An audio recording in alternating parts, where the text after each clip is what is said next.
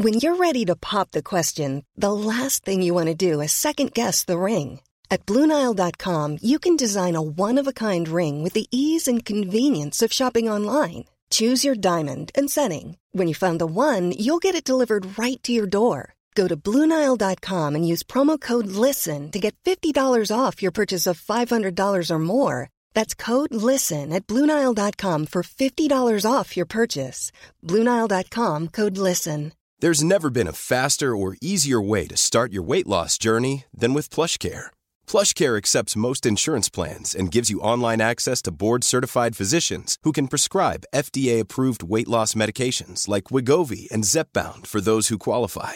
Take charge of your health and speak with a board-certified physician about a weight loss plan that's right for you. Get started today at plushcare.com/weightloss. That's plushcare.com/weightloss. plushcare.com/weightloss. Varje dag så får 26 män reda på att de har prostatacancer, och det är bara här hemma i Sverige. Det här är en sjukdom som tar flera tusen liv i vårt land varje år. Ändå, och just för att den kanske drabbar män, så är det en sjukdom som vi pratar relativt lite om. Vi ska idag prata om den vanligaste cancerformen som finns. Läkarpodden handlar idag om prostatacancer. Cancern har blivit värre. Och då menar du att då lever man i en sån oro? Så ja, då har plötsligt livskvaliteten förändrats. Du har gjort PSA-prov en gång? Ja, det är flera år sedan. Jag borde ha gjort om det i flera, men jag vill inte. Du vill inte? Vad skulle du säga till de som sitter och väntar nu på behandling? Har fått ett besked och måste vänta i månader?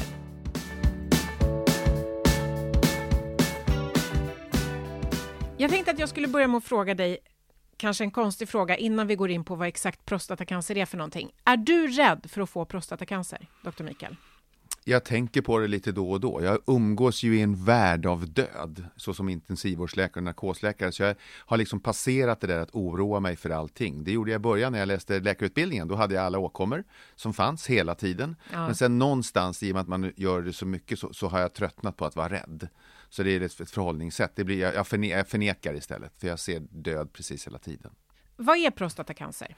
Alltså prostatan är ju, och jag väntar bara på att jag ska säga fel, jag kommer nog göra det. Du kommer säga prostata istället. Det heter nog prostata, men det blir det spelar ingen roll. Men det är en körtel som sitter nedanför urinblåsan och i början på penis, kan man säga. Och producerar ett ämne som gör det lättare för spermierna att ta sig fram. Det är någonting vi egentligen behöver för fortplantningen.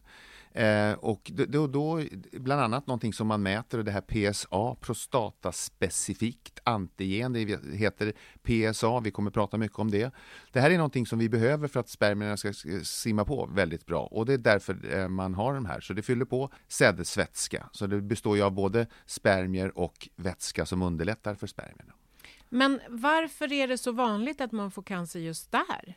Ja, alltså det är hormonellt betingat, och det är ju framförallt som många andra cancerformer också väldigt starkt korrelerat till, förknippat med ålder. Ju äldre man blir, desto större risk att man utvecklar cancer. Ja, just det. Så att alltså mer än 50% av alla 80-åringar har det. Oj! Ja. Hur vanligt är det att man får det när man är ung? Det är väldigt ovanligt att man får det yngre än 50. Men jag känner faktiskt, tyvärr ska vi säga, flera som har råkat ut för just detta. Men det är ovanligt. Det är mycket, mycket skarpt förknippat med ålder. Men du, och det här är alltså den vanligaste cancerformen som finns? Ja, det är det. Är det ungefär, man kan inte jämföra olika sjukdomar på det sättet, men är det lite grann för män som bröstcancer är för kvinnor? Ja, det kan man säga. Det här är ju känsligt, och det är ju i stort sett isolerat till det ena könet. Och storleksordning är ju ungefär lika så. Som vi har pratat, ungefär 9400 per år i Sverige vad det gäller prostatacancer, och bröstcancer kan ligga runt 7000 eller något sånt där. Ja. Så att det är ungefär likadant. Och man hamnar också i den här liknande situationen. Även bröstcancer är åldersrelaterat. Men man har generellt sett en lite yngre population för bröstcancer. Men bröstcancer är lättare att hitta. i ett tidigt skede. Och det är där hela problematiken kommer fram. Detta med screening. Alltså hur hittar man de här? Och det är det vi ska prata om väldigt mycket. Jag kommer vara tjatig om det här. Jag ska verkligen anstränga mig för att förklara varför tar man inte alla prover på alla människor, har jag fått frågan 1000 gånger. Ja, men jag vet, och jag brukar vara en av dem som ställer den frågan. Liksom, varför testar man inte alla hela tiden? Så upptäcker man ju saker och ting tidigt. Ja. Och då brukar du alltid säga, ja men statistiskt, och så brukar jag kontra med att säga att ja, fast den som är drabbad skiter väl i statistiken. Ja. Och här har jag ju så att säga statistiken på min sida. Om nu prostatacancer är någonting som om det är den vanligaste cancerformen som finns överhuvudtaget, så finns det väl alla anledning att testa alla män, så som man till exempel gör med kvinnor för bröstcancer efter att de har fyllt 40. Klokt, där har vi den, och nej i svaret. Exakt, och det tycker jag är så konstigt. Och då ska vi försöka förklara detta. Och det har med provens tillförlitlighet att göra. Det vill säga, vad ser vi och när gör vi det? Problemet är att man får en överdiagnostik. Vi hittar till exempel prostatacancer, men de växer ganska långsamt och vi vet inte, med de provtagning vi har, i synnerhet nu PSA, som är det här blodprovet man kan ta. Det är ett litet ämne som läcker ut alltså i blodbanan från körteln, och den gör det vid olika tillstånd, även vid infektioner faktiskt. Men vi lämnar det därhen lite nu. Men det är inte tillräckligt exakt. Så att när du fångar ett prostatacancer så kommer du också fånga 10 andra killar som inte skulle utvecklat en cancer. Så problemet med det här är alltså man får för många. En överdiagnostik och en överbehandling. Hur kul är det då att behandla 10 män som har en cancer? Det finns biverkningar, det vill säga risk för alltså infektioner och allt möjligt sånt här, men det är risk också för att du får inkontinens, att du kissar på dig hela tiden, och en stor risk. På grund av behandlingen alltså? Ja, och en stor risk för att du blir impotent. Om man då tänker sig att man hittar, jag tar det här nu som ett låtsasexempel. Du hittar 10 personer med förmodad prostatacancer, och så behandlar du dem, och då blir de här 10 impotenta. Du tar ifrån dessa 10 män sexualiteten för alltid. Men det var bara en av dem som skulle verkligen utvecklat den här prostatacancern. Men du vet inte vilken. Men kan man inte, om man har fångat de här 10 då, som är vårt exempel, kan man då inte göra vidare tester på dem som på något sätt visar huruvida man behöver behandla eller inte? Ja, som vanligt en bra fråga. Jo, det kan man, och då går man vidare när det finns symptom. Men det är därför man inte gör det här på alla. Det här är inte det är inte kostnadseffektivt, och det är inte etiskt försvarbart att oroa nu är 10 är ju en liten siffra här, men då skulle man ju ta på alla. Då ska vi oroa 3 miljoner svenska män, varav 2 900 000 inte har ett problem överhuvudtaget, och några kommer kanske att bli överbehandlade. Vi har alltså svårt att hitta de här grupperna, och då säger man så här att om dina släktingar, till exempel närmsta släktingar, har cancer, så finns det väl skäl att ta. Om man stoppar fingret i rumpan och känner på den här körteln, då, oj, den var knölig och hård. Då går man vidare med alla de här saker som du säger. Man tar biopsi, man sticker en nål i prostatan. Vad gör man det? Genom pungen eller genom stjärten? Genom stjärten. Okay. Och man kan göra något som förr vi skojade, att det finns ju mammografi, då finns det ju pappografi. Man för in en... Det heter inte så egentligen. Nej, det gör inte. Det var gulligt. Ja, nästan. Pappografi, ja. Men man kan med ultraljud föra in i stjärten en stav som den behöver bara upp några centimeter. Då kan man se på baksidan hur körteln ser ut. Och då kan man också där hitta en del och säga att ja, men det här såg inte så farligt ut, eller det här måste vi gå vidare med. Så det finns metoder. Men man kan inte göra det här på alla. Man kan inte sticka 3 miljoner människor i stjärten med en nål. För att... Men fast nu sa du så här att man kan göra med, vad heter det, pappografi? Ja, alltså ultraljud. Ja. Om man då skulle ta ultraljudsundersökning på alla män som vill naturligtvis, på samma sätt som man gör med mammografi, det vill säga att man kollar brösten på kvinnor. då skulle man ju kunna se ganska bra. Då behöver man inte sticka nålar, ingen behöver liksom... men det finns inga 100% grejer. Och det här kan man men det är ju inte mammografin heller, Dr. Mikael. Nej, men den är inte heller 100%. Men när vi jämför dem, som du nu har tagit upp det här ämnet, så är den mycket bättre. Den har mycket högre sensitivitet och specificitet. Man hittar det bättre. Vi klämmer på bröstet på utsidan. Man säger, här är en knöl, vad ska vi göra? Man kan sticka i den och man kommer mycket längre än vad du gör med ett PSA-prov. Så att den allmänna screeningen, och där är den samlade expertisen som man är helt ense om. Nej, allmän screening lönar sig inte. Det är alltid det där, men jag förstår vad du säger, men det är alltid liksom det intellektuella argumentet som har med samhällsnytta och liksom ekonomi och procentsatser och statistik att göra, och den enskilda individen. Alltså den drabbade skiter fullständigt i vad Socialstyrelsen tycker lönar sig. Den drabbade individen vill veta så fort som möjligt så att den kan göra en behandling så att överlevnaden blir större. Det kan jag inte hålla med om. Jag är 58 år, går upp en extra gång på natten och kissar. Jag är ju verkligen i den här gruppen av medelålders män som är rädd för det här. Skulle jag vilja få reda på att du kanske har cancer. Just nu har jag inte cancer. När jag sitter och pratar med dig nu så känns det som om jag inte har cancer. Jag är frisk, jag har tränat igår, jag är pigg och rask och glad och tycker att livet är ganska okej. Men om någon säger så här, nu har vi tagit ett prov på dig. Hör du, det var lite i överkant. Du kanske har cancer, får vi vidareutreda dig? Alltså det var bra alldeles nyss och nu har jag kanske cancer. Det är en fruktansvärd. Och om du kanske har cancer, då ska vi operera dig och du kanske blir impotent. Alltså det är inte så lätt att bara sitta och säga ta på testa på alla. Man kommer inte, om det var så att någon med 100%... Ja, men om man visste att det var cancer. Men det är ju inte så. Nej. Så jag håller ju med dig i sak. Om det var så, Mikael, den här växer så fort att du kommer dö om vi inte opererar dig.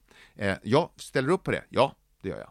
Men om de säger att vi vet inte riktigt hur fort den här kommer att växa. Vi kanske ska följa den här istället, vilket man gör. Då tar vi ett nytt prov nästa år så ser vi om cancern har blivit värre. Och då menar du att då lever man i en sån oro? Då har plötsligt livskvaliteten förändrats. Och då är man då kommer vi tillbaka till det här resonemanget. Och det är ju det som gör att jag hoppas att det tilltalar lyssnarna här. För nu får man verkligen tänka själv. Hur förhåller man sig? Jag tar gärna din koppling till bröstcancern, men där är den bättre. Där får man mycket tydligare svar. Där säger man inte du kanske har cancer, utan du sticker i en cancertumör och så hittar du det är cancerceller, du har det, vi tar bort det. Eller inte. Det var inte det. Nej, det var inte det. Vi har stuckit, vi har representativt material, det var inte det. I det screeningavseendet är bröstcancerhanteringen bättre än vad prostatacancern är. Och det är det man jobbar på. Vi ligger ju långt framme här. På Karolinska har ju forskare, däribland professor Henrik Grönborg, som håller på med den här studien Stockholm 3. Där man försöker, när man letar specifikare tester, där man tar både PSA och ett annat ämne, prov menar jag. Och så kan man mäta, och det är känsligare, så det är på gång.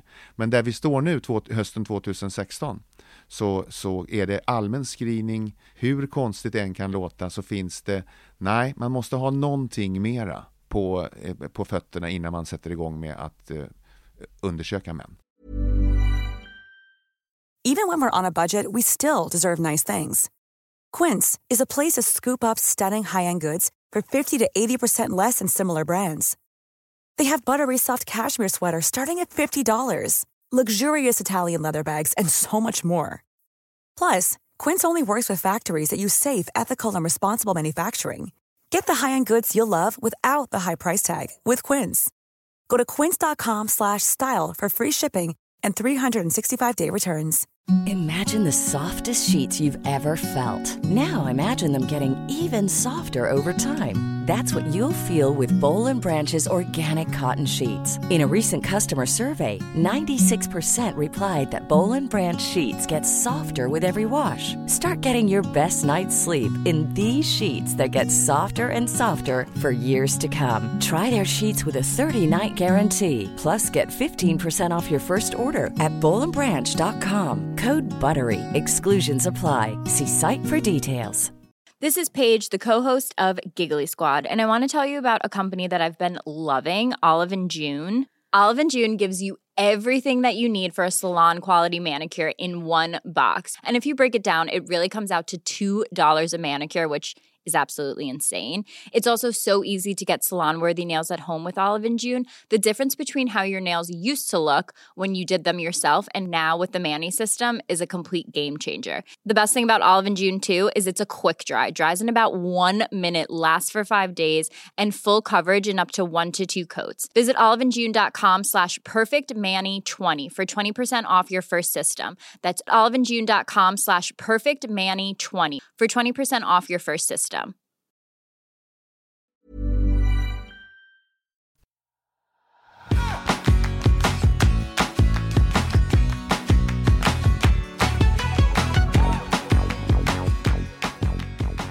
Vilka är symptomen på prostatacancer? Bra, då ska vi ta det. För det första sitter den så pass till inuti kroppen att det kan växa utan att det ger några specifika tydliga symptom. Det är ju panik. Ja, och du kan inte klämma på den som du kan på bröst och leta knölar på det sättet. Man kan inte stoppa in ett finger i stjärten på sig själv och känna. Det går inte att göra, utan det måste någon annan göra. Men det vanliga är ju att man får ökade trängningar, alltså man blir kissnödig, mer kissnödig, oftare kissnödig speciellt, och har en svagare stråle. Dessutom så kan man få blod i urinen, och det här låter ju märkligt, jag har sagt det förut, som vid tjocktarmscancer, en tjocktarmscancer som blöder, ja det är ju tur. Hur märkligt det än kan låta. Därför att då hittar vi den. Men om du har andra symptom som vid prostatacancer då, till exempel när den har spridit sig, viktnedgång, aptitlöshet, ländvärk, ont i benen, då har du redan fått metastaser, alltså den har spridit sig, dottersvulster. Då kommer man inte kunna bota cancern. Jag säger det igen, du kommer inte kunna bota den. Du kan fördröja den. Men om man upptäcker den tidigt så kan man alltså bota den? Ja, det kan man. Ja, och då finns det olika metoder, alltså rent operativt då, att man kirurgiskt opererar bort den. Men finns det människor som drabbas av prostatacancer som inte får några symptom? Som inte blir oftare kissnödiga, svagare stråle, inget blod i urinen? Alltså förr eller senare, så, när den växer väldigt långsamt, den kan utvecklas över 10-15 år. Och då har man väldigt diskreta symptom i början. Det som gör det ännu inte rörigare men svårare är att någonting som heter benign prostatahyperplasi, BPH, det är alltså en godartad förstoring. Det får ju stort sett alla män. Med åldern. Så att man går upp, och som jag då beskrev, att går jag upp en gång per natt, så tror jag att jag har fått cancer. Jag har liksom förnekat det. Jag har faktiskt tagit själv, det ska inte handla om mig det här, men jag har i ett skede för några år sedan tagit ett PSA-prov. För att du, förlåt, men tog du det här PSA-provet för att du hade börjat kissa oftare? Ja, jag tyckte det. Och sen så var jag ändå skulle provtagning av andra skäl inför min operation och sånt där som jag hade med knät. Så när de sticker så ta då. Och så hade jag en kirurg som tjatade på mig, en kompis. Så vi hade en diskussion om det här att veta och inte veta. Vi har pratat i åratal. Vad fick du för resultat? Jag fick ett lågt värde som talar starkt emot. Det vet man ingenting om. Men lågt värde betyder också att det finns där? Nej. Man har som vid alla tillstånd så har man en olika referensvärden. Ja, men jag förstår. Jag trodde att det är mikrogram per liter. Och då hade jag liksom under 1,0. Hade jag haft över 20 hade man sagt så här: antingen har du en infektion som pågår just nu, eller så har du prostatacancer. Av något av de två. Men har du tillräckligt lågt så kan du ha en viss information. Om du är 60 år och har ett värde under 1, så kan man säga sannolikheten att få cancer de kommande 10 åren är oerhört liten. Så då har vi det omvända. Har du varit orolig får svar på det här provet, då kan man säga så här: hörru du, vi vet ju inte. Men om man tittar på ett statistiskt material med sådana som du, så är det inte 1 på 1000 som får prostatacancer. Så det har ett värde. Men tillbaks till det här med symptomen alltså. Så det har med urinvägarna, hur ofta man kissar blod och sånt där.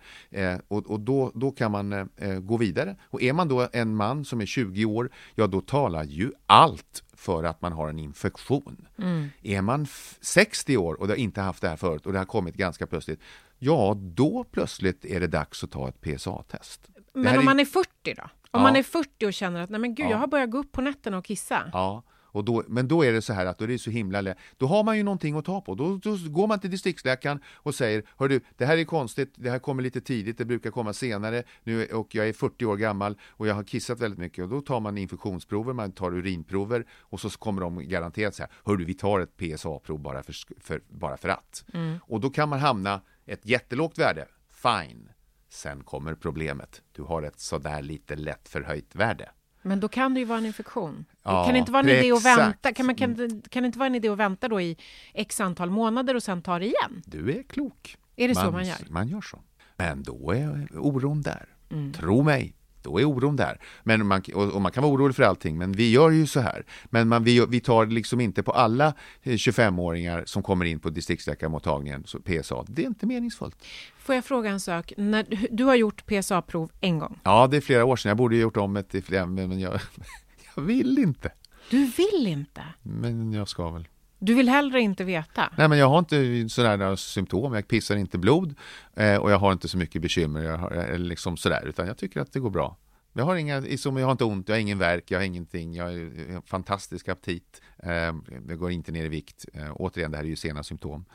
Och nu kan man kolla, vilket vi har hoppat över lite grann här med den ärftlighetsbiten. Om man då till exempel har en far och en morbror, 2 eller fler nära släktingar som har det, då är situationen helt annan. Då bör man nog gå och kolla. Från vilken ålder ska man själv kolla om man har minst 2 släktingar? Det är lite olika i olika landsting. 50-55. Ja, men det är inte först då ändå alltså. Nej.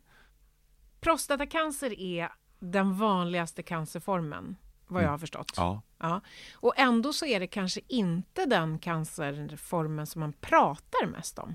Nej, alltså som vi många, när man pratar om cancerdiagnoser så blir det blir ett dödshot, och jag vet inte, det här kan man ju verkligen diskutera om män är sämre på att prata om sånt här än kvinnor är på att prata om sina farhågor, om män på något sätt psykologiskt skulle vara mer slutna, det vet jag inte. Men alltså, för jag tänker så här, nu är ju jag kvinna, så att jag reflekterar kanske inte lika mycket över prostatacancer som jag gör över bröstcancer.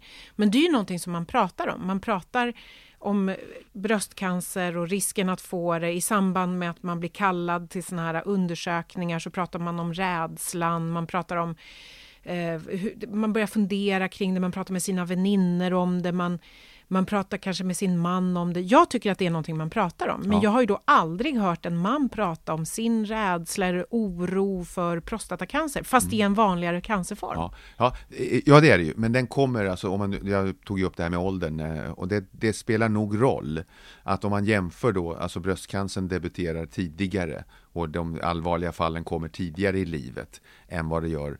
Alltså det finns ju väl beskrivet, alltså bröstcancer före 30 års ålder och 40 års ålder och sånt där.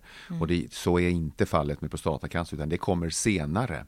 Så det kan vara en faktor? Ja, det tror jag kan vara en faktor, att man tar upp det senare. Och sen, rädslan för biverkningar, det är svårt att säga. Varför skulle män vara räddare för de biverkningarna som jag pratar om, inkontinens och infektioner och impotens, än att man skulle få ett bröst som en del av ens person, eller att borttaget. Jag kan inte... Det går inte att värdera. Jag antar att det också är högst individuellt. Ja. Det finns säkert den som tycker att ta bort bröstet, det är helt odramatiskt. Ja. Jag har ammat klart, till exempel. Nu säger jag bara ett exempel naturligtvis. Ja. Men jag tänker också att lite jämförbart är det ju. Ja. Alltså att det har med ens identifikation, oavsett om man identifierar sig som kvinna eller man eller någonting annat. Det har lite med den sexuella och könsrelaterade identifikationen att göra. Verkligen. Verkligen, alltså det har med ens sexualitet att göra. Återigen alltså, så tror jag att det här är dels åldersrelaterat till stor del när man pratar om såna här saker, och när jag inbillar mig, men det här vet jag ju faktiskt inte så mycket om, men jag skulle tro att sexualitet tar en större del plats i livet för en 50-åring än för en 75-åring. Hoppas inte. Nej, men jag tror hoppas att det inte är så. Hoppas att det tar jättestor plats även för en 75-åring. Men jag tänker så här, om man nu har drabbats av prostatacancer, man har genomgått någon slags behandling och man har blivit till exempel impotent, som ju är en av bieffekterna av behandlingen. Kan man då göra någonting åt det? Kan man till exempel äta Viagra för att få ett fungerande sexliv? Ja, det kan man göra. Och det beror sig på. Och där blir vi ju bättre och bättre. Och det finns en mängd olika behandlingar. Jag tror inte vi kan gå in på de olika. Det finns en speciell cancerform som är den vanligaste. Bland prostatacancerformer. Ja. Sen finns det några som är väldigt, väldigt snabba och sådär. Och det finns en uppsjö av olika behandlingar. Alltså strålbehandling. Man gör kombination av att man strålar med röntgenstrålar utifrån kroppen, inifrån kroppen, man stoppar in saker i blåsan, man stoppar in det finns behandling med cytostatika, det finns behandling med kemisk kastrering, man äter alltså läkemedel som motverkar testosteronets effekter. Just det. Ja, och det kan man kanske göra mer på äldre personer om man har, för att stoppa upp förloppet. Om man har en cancer som har börjat i 80-årsåldern, och då kan man se, vi prövar med hormonbehandling så får vi se hur det startar och börjar. Kanske funkar jättebra. Fungerar, har den spritt sig kan det till och med fungera på metastaser. Inte ta bort dem, men stanna upp med dem. Så att säga. Man blir inte botad, men man blir rejält lindrad, både med värk och storlek och sånt där. Så att det finns en mängd olika behandlingsformer och man blir bättre och bättre. Nu har man ju börjat med sedan några år tillbaka med robotkirurgi. Därför det går ju mycket nerver runt i det här området som är ansvariga för erektionen bland annat. Man kan operera antingen via urinröret eller att man gör ett snitt ovanför blygdbenet. Och om man gör det på fri hand så har man tänkt, då blir det precis så bra som kirurgen är just den dagen. Och det är inte alldeles enkelt i cancervävnad och sånt där att titta där går nerven, den petar jag åt sidan. Det funkar inte så, det blöder, du ser inte. Men då tänker man sig att då kan man göra det här via robot. Så att det är ju när läkare och sköterskor är med hela tiden. Så roboten har exaktare och bättre rörelser än vad den mänskliga handen har. Så du kan förstärka till exempel. Om du flyttar handen 5 cm så kommer en kniv flytta sig 1 cm. Och mer exakt. Alltså, det rör sig och det darrar och det far och man försöker vara så oerhört noggrann så att man bara tar prostatavävnad och ingen annan vävnad. Och vi är på väg. Och då fungerar, det finns ju proteser, det finns som man kan injicera i svällkroppar, man kan äta alltså medicin som ger stånd. Medicin som ger stånd påverkar flödet. Exakt. Ja, kärlflödet. Så man ska få kärlen att vidga sig så att man får en erektion då. Och det är inte, allt är inte förbi. Men vi har ju tagit det här som ett worst case scenario. Utan man kan ju få sämre effekt. Och sen så kan man ju få tillbaka en del. Det blir ju en svullnad efter en operation till exempel. Och när det har gått 3, 4, 5, 6 månader så blir det bättre. Och då kan man med hjälp av till exempel läkemedel få tillbaks potensen. Du, när vi ändå är inne på det här med sjukvård och liksom operationer och så har jag hört, jag tror jag läste någonstans att just när det gäller prostatacancer, alltså det finns kritik mot vården när det gäller just prostatacancer. Att det tar liksom för lång tid. Ja, jag vet inte den exakta summan, men jag tror att Vårdsverige fick 2 miljarder kronor för att korta köerna. Just det, från besked till operation, är det så? Ja. Från besked till behandling. Ja. Om man nu har fått ett prostatacancerbesked, hur lång tid tar det innan man får sin behandling då? Nu, vet du det? Ja. Hur lång tid tar det? Det varierar i vilket län du befinner dig. I vissa län i Sverige så är väntetiden upp mot 250 dagar. Det är ju nästan ett år. Andra län orimligt. så är det 120 dagar. Är det inte konstigt? Men för det första, jag tycker att båda är för länge. Och där har man lyckats mycket, mycket bättre i många andra cancerformer. Men nu växer de olika fort. Det finns delförklaringar. Men att gå med en cancer som du vet, du har fått ett cancerbesked och så ska du vänta i 9 månader och av känslan av att det håller på. Tänk om det växer och sprider sig innan någon sätter igång. Och det där är inte acceptabelt. Varför ser det ut så? Ja, det här är då ska vi prata sjukvårdsorganisation. Men här är när vården, det är alltså, vi har inte pengar till allting. Knän till exempel, knä eller höfter fick man vänta på flera år. Det är ju ett hot mot livet, men man har ett lidande. Det gör ont, jag har nattlig värk. Men du får vänta, och du får din höft om 1,5 år. Nu är man nere på under 3 månader. Det är klart att ett ont knä är ju ett lidande så att säga. Ja. Men du går ju inte omkring med dödsångest. Nej. Och det kanske man gör om man har fått ett prostatacancerbesked. Ja. Vad skulle du säga till de som sitter och väntar nu på behandling? Har fått ett besked och måste vänta i månader. Alltså jag skulle söka mig till ett annat landsting. Det skulle jag. Får man göra det? Ja, man får söka vård var du vill. Sådär. Det är ju jobbigt att åka till Kiruna, men det skulle jag göra. Inte skulle jag gå och vänta liksom 5 månader till om jag visste det här. Jag bara skulle inte. Men det här är ju ett problem för vården att hantera. Och jag är ju en del av vården, inte de här väntelistorna. Men jag sysslar ju med akutsjukvård och då är ingen som får vänta, kan man väl säga. Eftersom jag sysslar med intensivvård då. För det är så konkret. Men här säger man, vi har inte resurser, vi kan inte göra det här. Utan ni får vänta. Och ja, det här, nej, jag kan inte försvara något som inte är bra. Nej, det förstår jag också. Det ska du inte behöva göra. Men man kan ju prata om det. Alltså är det någon slags åldersdiskriminering, undrar jag? Alltså har det att göra med att många som drabbas av prostatacancer är äldre? Alltså det är klart att det är en faktor som spelar in. Men man får ju välja behandlingsmetod. Allt är inte operation, ska man veta. Återigen, som vi har pratat om, att det finns strålning och cytostatika och medicinsk kastrering och så vidare. Det finns olika metoder. Men nu har vi ju liksom från diagnos till åtgärd, vilken den än må vara, är väldigt lång. Och det är inte acceptabelt, och det gäller ju inte någon cancerform att det måste ta några dagar eller veckor eller till och med en hel sommar om man får reda på det den 20 juni, så det är svårt att lägga in en operation, men det beror sig på hur organisationerna ser ut. Jag vet ju där jag jobbar så har vi ju all planerad kirurgi är struken under hela somrarna, cancerkirurgi undantagen. Det är så? Ja. Men vi gör ju inte alla cancerformer på ett litet lasarett då, utan då har man vissa.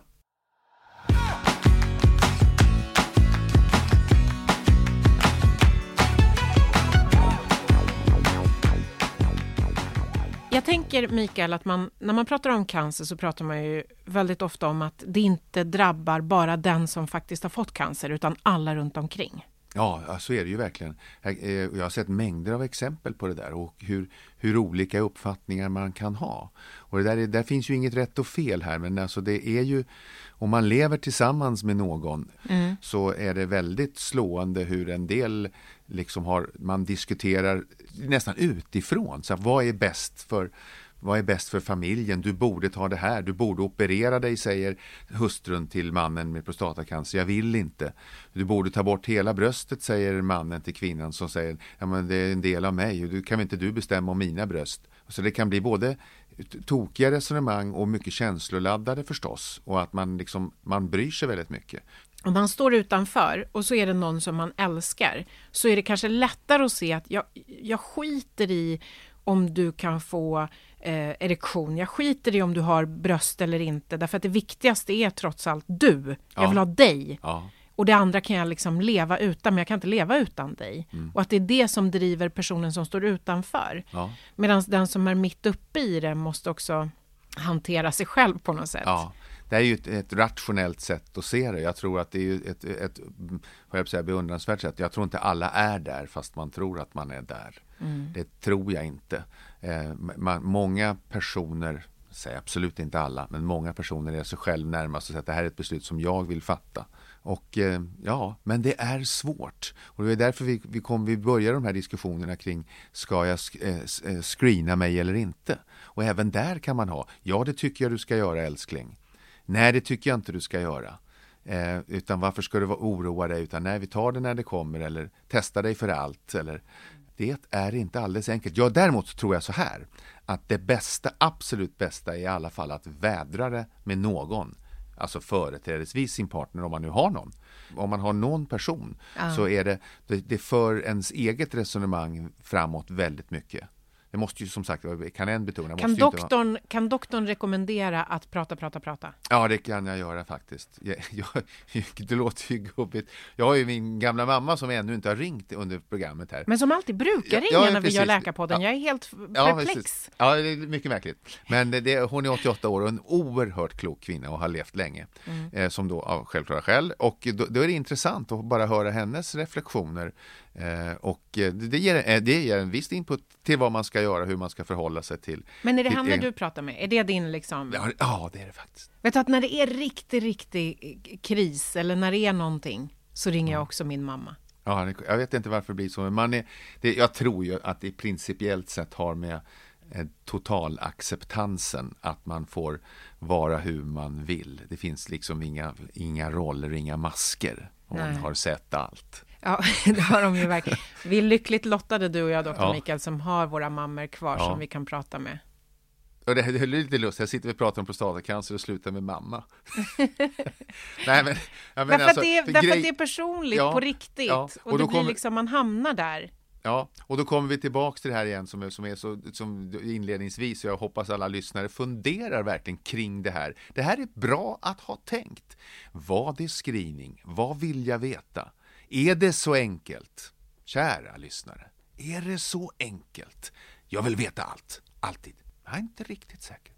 Okej, Dr. Mikael, vi hinner med några snabba lyssnarfrågor också. Ja. Vi har fått ett från Camilla som skriver: om man har haft problem med förstorad prostata, finns det då mer risk att det kan bli cancer? Varför är det inte obligatoriskt med PSA-prov? Det borde det vara. Ja, nej det borde det inte. Det är inte obligatoriskt. Nu kommer vi till det där igen. Men kom ihåg att det finns en risk för överdiagnostik. Det finns en risk att man hittar en cancer som aldrig hade blivit allvarlig. Och det är en risk att man behandlar för mycket. Så man måste välja det här. De måste välja sina patienter mycket, mycket noga. Men nej, just för att man har godartad och förstorad prostata så blir inte risken större. Birger, 70 år, och han skriver så här: jag opererade mig för 11 år sedan och PSA-värdet har legat på 0 under de 10 kontrollåren. Men under senaste året så har värdet en tendens till att öka och är nu 0,09. Behöver jag oroa mig? Nej, det tycker jag inte. Det är en väldigt, väldigt, väldigt diskret ökning från 0,00 till 0,09 och det har gått 10 år. Jag tycker inte du ska vara orolig. För fortsätt att följ, men det är ingen fara. Rolf, som är 63 år gammal, tackar för goda råd och information och skriver att han har gjort en prostataektomi.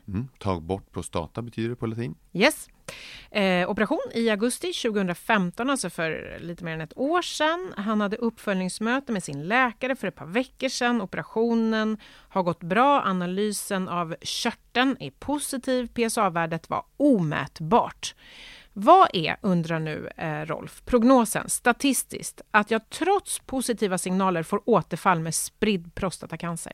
I rena siffror, det kan jag inte säga i procent, men den är mycket osannolik. Det låter som ett framgångsrikt koncept och om jag ska...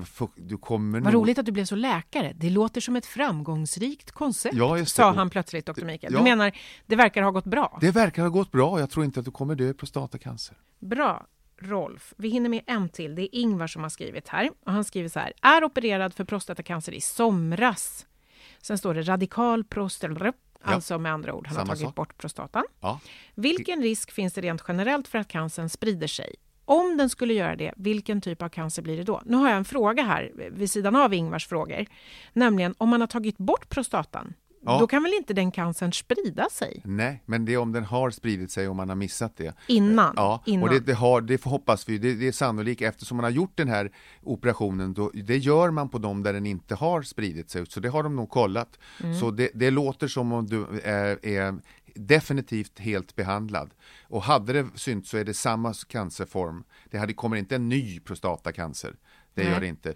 Och hade de här metastaserna funnits, vilket jag inte tror de gör, jag säger det igen, vilket jag inte tror de gör, så hade det varit samma sort. Men då är det så, Ingvar, också vad jag förstår, att man gör ju uppföljningskollar efter att man har gjort en operation. Ja. Så att då får man ju reda på det ganska snabbt. Ja, och då kommer de följa framförallt det här PSA-värdet, bland annat då.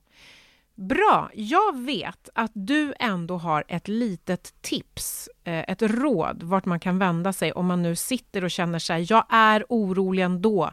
Jag kanske vill göra ett PSA-test, jag kanske inte vill göra. Hur ska jag bete mig? Ja, och tar du och läs upp det här vi har från det Socialstyrelsen som har det. Underlättar och det är lite tankvärt och det är uppdaterat och där vi står nu. För det var du som kom med den här, Dr. Mikael. Och då finns det alltså broschyren om PSA-prov för att kunna upptäcka prostatacancer i ett tidigt skede. Fördelar och nackdelar. Det är alltså en broschyr. Vänder sig till alla män som känner oro för att få prostatacancer och därför funderar på att göra ett PSA-test. Den ger underlag för en diskussion med läkaren om man ska gå igenom en prostatakoll eller inte. Så man kan vända sig till 1177.se. www.vårdguiden.se. Det är Vårdguiden, eller hur? Ja, och det här är bra. Alltså, dels hoppas jag nu att de här tankarna som vi har fört fram på olika sätt, dels tankar kring cancer som sådant och vilka prover man kan ta och inte ta och sånt där. Jag hoppas att det verkligen har lett till att man funderar lite kring tillståndet. Och då kan man fördra hur det än blir sen. Det vill säga man har gjort det man kunde göra. Följ upp, tänk, prata med någon. Det säger jag väl speciellt till män. Prata med någon annan man då, eller någon annan kvinna. Könen spelar ingen roll. Det här tänker jag om den här sjukdomen, om min dödsångest, min rädsla för cancer. Har du det? Sånt där. Ja, det underlättar. Det är svårt att börja, men det är också svårt att sluta prata om så viktiga saker. Kom ihåg broschyren om PSA-prov för att kunna upptäcka prostatacancer i ett tidigt skede, fördelar och nackdelar. Den finns på Vårdguiden, 1177.se. Bra. Dr. Mikael, har du några så här är det? Ja, så här är det. Jag tycker att ni ska satsa på att stödja både bröstcancerforskning och prostatacancerforskning. Så här är det. Att ta PSA-prov på alla män löser inte problemet. Det skapar flera. All prostatacancer behöver inte behandlas, utan det räcker med att man följer upp den kontinuerligt. Nästa tisdag så kommer ett nytt avsnitt av Läkarpodden och ni får gärna fortsätta skicka in era frågor på läkarpodden@tv4.se eller så kan ni skriva på vårt Insta, Läkarpoddens Insta. Ni hittar mer information om ni klickar in er på Läkarpoddens sida på tv4.se/läkarpodden. Kom ihåg nu, prata med varandra. Var rädda om er och var rädda om varandra. Puss och kram! Kram så mycket! Planning for your next trip? Elevate your travel style with Quince. Quince has all the jet-setting essentials you'll want for your next getaway, like European linen, premium luggage options, buttery soft Italian leather bags, and so much more. And is all priced at 50 to 80% less than similar brands. Plus, Quince only works with factories that use safe and ethical manufacturing practices. Pack your bags with high-quality essentials you'll be wearing for vacations to come with Quince. Go to quince.com/pack for free shipping and 365-day returns. Want flexibility? Take yoga. Want flexibility with your health insurance? Check out United Healthcare Insurance Plans. Underwritten by Golden Rule Insurance Company, they offer flexible, budget-friendly medical, dental, and vision coverage that may be right for you. More at uh1.com.